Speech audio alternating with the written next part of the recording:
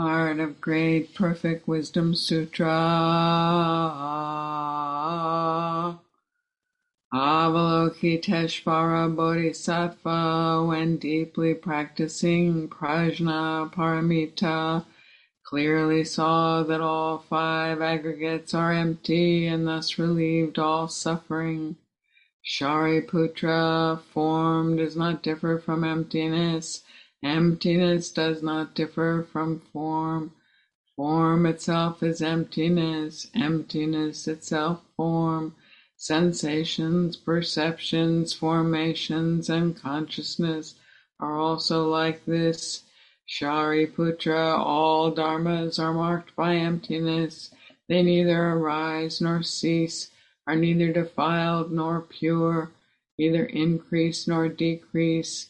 Therefore, given emptiness, there is no form, no sensation, no perception, no formation, no consciousness, no eyes, no ears, no nose, no tongue, no body, no mind, no sight, no sound, no smell, no taste, no touch, no object of mind, no realm of sight, no realm of mind consciousness.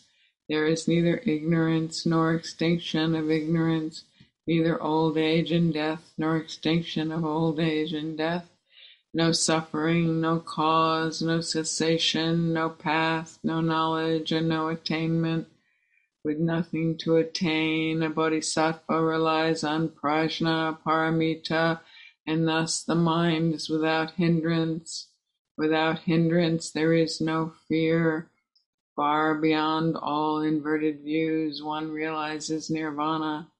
All Buddhas of past, present, and future rely on prajna paramita and thereby attain unsurpassed, complete, perfect enlightenment. Therefore know the prajna paramita as the great miraculous mantra, the great bright mantra, the supreme mantra, the incomparable mantra, which removes all suffering and is true, not false.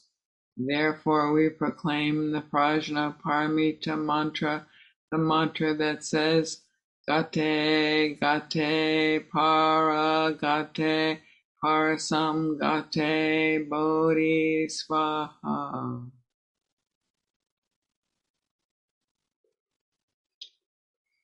So, it is a challenge and also really a privilege to talk about the Heart Sutra. The article that I sent to you, The Heart Sutra Will Change You Forever, says that it looks like it's crazy when you first look at it. It doesn't make any sense at all. And maybe after 100,000 million kalpas, it doesn't seem like it makes any sense to you. But it is the most revered, the most practiced, chanted, embodied sutra in all of Buddhism, at least in all of Mahayana Buddhism. And I think especially to call out that it is practiced every day in many Buddhist centers. I know that it's part of the Soto Zen daily routine. I think it's also part of the Vajrayana services. And the part of it that is so crazy and wonderful is that it actually is, in its compactness, its economy, the whole of the Mahayana teachings. Quite simple. It's about what teaches us to be free from fear and wrong perceptions and suffering.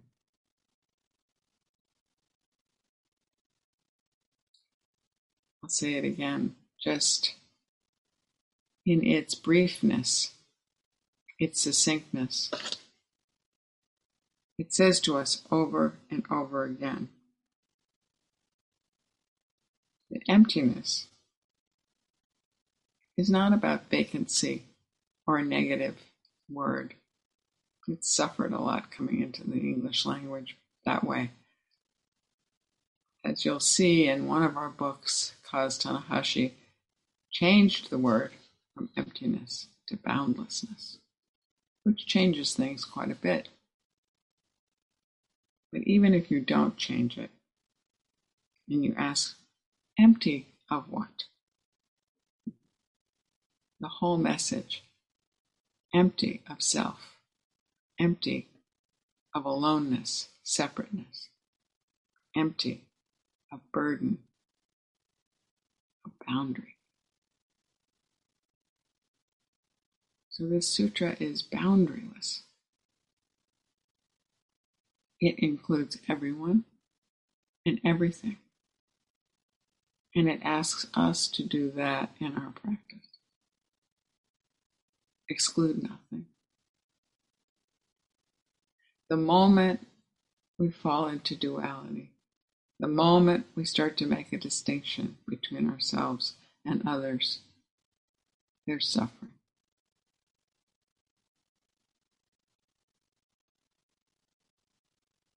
I found myself yesterday watching the remembrance of January 6th last year, finding it difficult as I watched to know that I was not separate from that.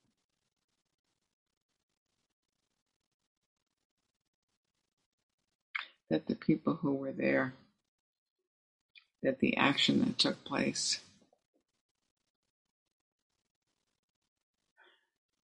includes everything.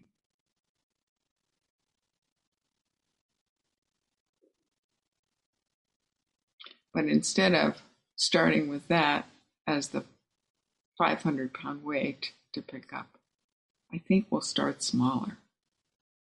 And we'll start with more information about the sutra. There's so much history in it.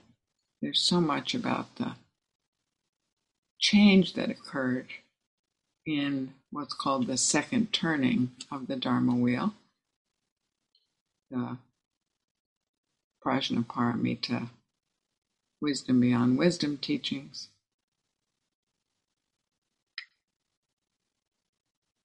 The change from Buddha's earliest teachings, which emphasized a more individual kind of attainment to transcend this being human, to the second turning, which is known as the teachings he felt human beings needed time to approach and get themselves open to. And those are the teachings of the bodhisattvas, of people saving all beings, of not just saving yourself, but saving everyone else before yourself. So if you go to the very end of the sutra, and I'm going to put it up again here.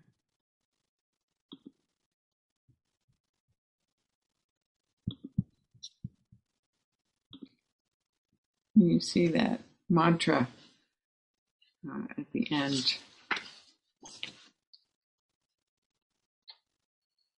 The Prajnaparamita mantra as the great miraculous mantra, the great bright mantra, supreme mantra, the incomparable mantra, which removes all suffering and is true, not false. The way Thich Nhat Hanh translates that is gone, gone, gone all the way over, everyone gone to the other shore, enlightenment. It's not gone all the way over. I've made it to the other shore. No, it's everyone gone to the other shore. There's a beautiful calligraphy by Thich Nhat Hanh that you can see online. I did not look at it for today, but maybe we'll find it. It's called I Have Arrived, I Am Home. Thich Nhat Hanh taught a lot about arriving home, and he used the Heart Sutra as his tiller in his boat. So as I share this, I want people to take a look at the words, because in the article that I sent, the Heart Sutra will change you forever. The author, whose name is hard to pronounce, Karl Brunhosel, is actually quite a well-known translator, says that the secret, even though it seems crazy, the secret is to make it personal. So as you look at these words, I want to ask you to pick out a word that catches your attention, that wakes you up. Maybe it's a phrase, not just one word, but don't make it too long.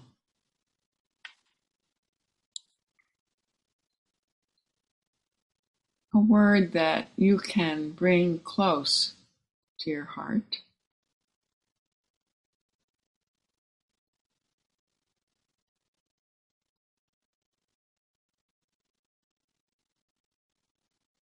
A word that you will turn over and over.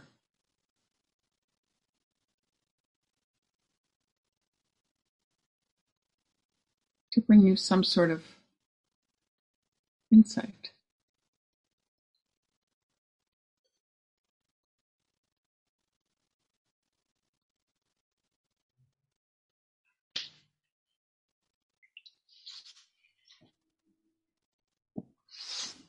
So as I say, I'm going to make a more informational talk today. We take this word, and I'm going to stop the share. We can come back to it later.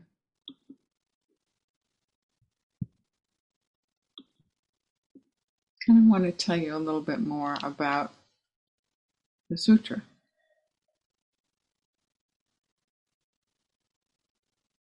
It's fewer than 250, and it is considered to present the essence of Mahayana Buddhism, distilled down from the longer texts, some of which are 20,000 lines long. This is the heart of the Buddha's teaching. But it's written, it seems, in this short way, in sort of a code. Buddhist terminology throughout makes it seem out of reach, maybe, at first. Makes it seem too technical. And it might seem that it focuses on negation, talking about no, no, no, no all the time. But that's really the opposite of what it's talking about in terms of it including everything, but not to get lost in the separation of thinking that I have eyes and you have eyes, that I am separate, you are separate. No, the chant over and over reimagines that there's no such thing as no. So as I say, it's challenging and humbling to give a talk about this. I have not ever taught this before, so I hope you will understand that there are so many other great teachings about this at your disposal and convenience. But I'll do my best here.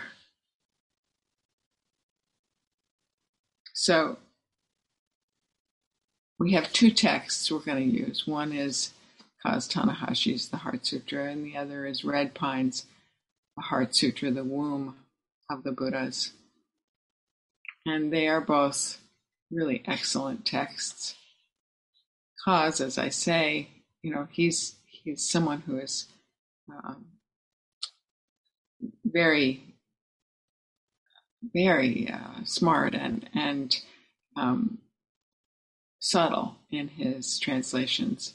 And the boundless word has rippled through Buddhist circles as quite a big change.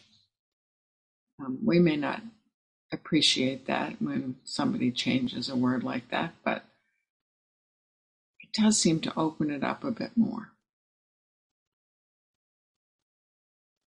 Considering that it was composed about 400 years after the death of Shakyamuni Buddha, there's lots to question. But what it does convey, as I'm saying, and that everything you ever read about it says, is that it is the essence. It is the perfection of Buddha's teachings, the teaching that leads us to liberation, enlightenment. And the liberation, again, is the liberation from believing we are separate. So there are terms in this, for example, Mahayana. Maha means great, Yana means vehicle. So this is the great vehicle to bring the Dharma to us, to bring liberation to us. And it strongly emphasizes the ideal of the Bodhisattva. And we know, because we have studied Bodhisattvas, and we will study again Bodhisattvas, that this is a huge shift, that Bodhisattvas are perhaps our ideal. Now, in this time in America, we can look at people who are living bodhisattvas. They may be people in our family. They may be people in our neighborhood. They are people we know who think of others, who are in service on the planet. One of the people I can think of who I bring up often, you may not agree, but for me, Greta Thunberg is a bodhisattva, a young, vibrant, committed bodhisattva who is not just fighting for her future, she's fighting for others' future as well. I'm sure you can think of others. The usual sort of pantheon has included Desmond Tutu, who just departed, Martin Luther King.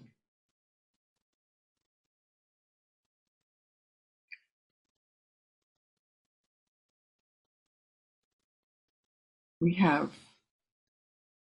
those kinds of public bodhisattvas, but we also know that we're connected to people who are so thoughtful, so giving, so loving. In one of the conversations that I had this week with a friend whose husband has very bad cancer, she had a friend who came to visit after her husband's surgery and stayed with them for almost 3 weeks and did things for her and him which you could just see the relief on my friend's face over Zoom. She said she's cleaning out the closets. She cleaned out the garage. She's rearranged all the Tupperware. She's brought in firewood. It was just wonderful to see that kind of response when someone was really giving and the person was able to receive. So from this sutra, we can receive what Kaz calls in the beginning of our book, the quote that I sent out on the email. He says that we can receive the blessing of Avalokiteshvara, who, as we know, as the Bodhisattva who personifies loving kindness, is really our patron Bodhisattva, heart of compassion. It's important, Kaz says, that Avalokiteshvara as the Bodhisattva is described in the first line as the one who moves through the deep course of realizing wisdom beyond wisdom. So it's this Bodhisattva bringing the Buddha's teaching to Shariputra. And Shariputra is one of the Buddha's close disciples, known to be really the disciple with the keenest mind, the one who had the great depth to begin with.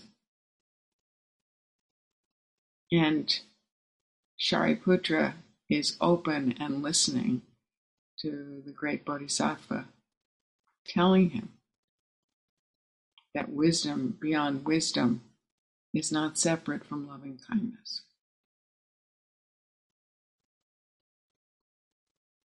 And if we practice loving kindness, it is said, then we become free of suffering. And the suffering, which is included in the Sanskrit word dukkha, is physical pain or loss of some kind.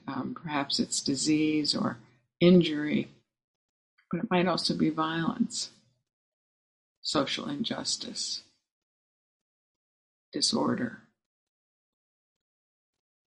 isolation, the suffering of self-criticism.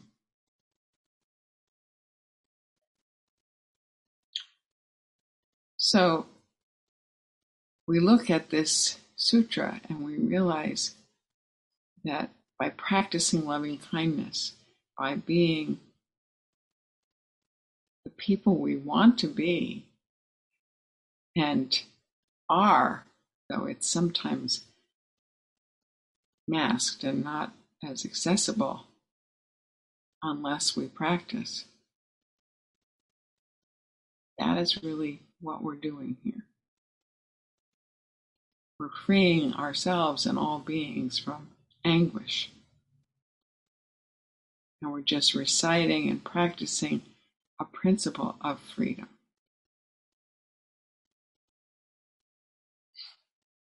So I'm going to stop for a moment and I'm going to put the chant back up on the screen. I'm going to ask you again to look for your word. What is the word that for you maybe suggests freedom or liberation? Cluster of words.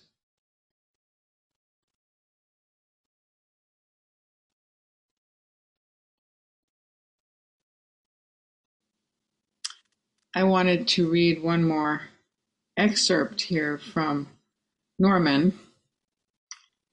The Heart Sutra cuts through, deconstructs, and demolishes all our usual conceptual frameworks, all our rigid ideas, all our belief systems, all our reference points, including any with regard to our spiritual path.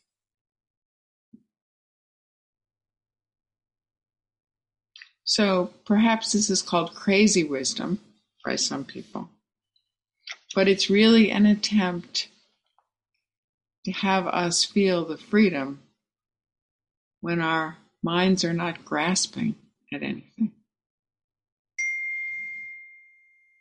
So the liberation of these words, if one recites them over and over again, there is some perhaps folklore, but perhaps also real experience of people being able to feel that freedom.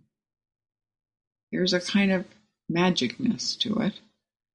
They're called Dharanis, and we'll talk some more about that in the weeks to come. Dharanis are chants, prayers, ways of invoking the sacred in our lives. And I encourage you to, on your daily walk, in your chores, whatever you're doing, just recite the Heart Sutra. See how it feels. Might feel crazy, but it also might take your mind off yourself. It might give you some chance to go back and revisit this word, this phrase that has just piqued your attention today. So I'll stop there and I'll just say, please help share with each other. What was your word? What was your phrase to liberate? Not just you, but everyone here.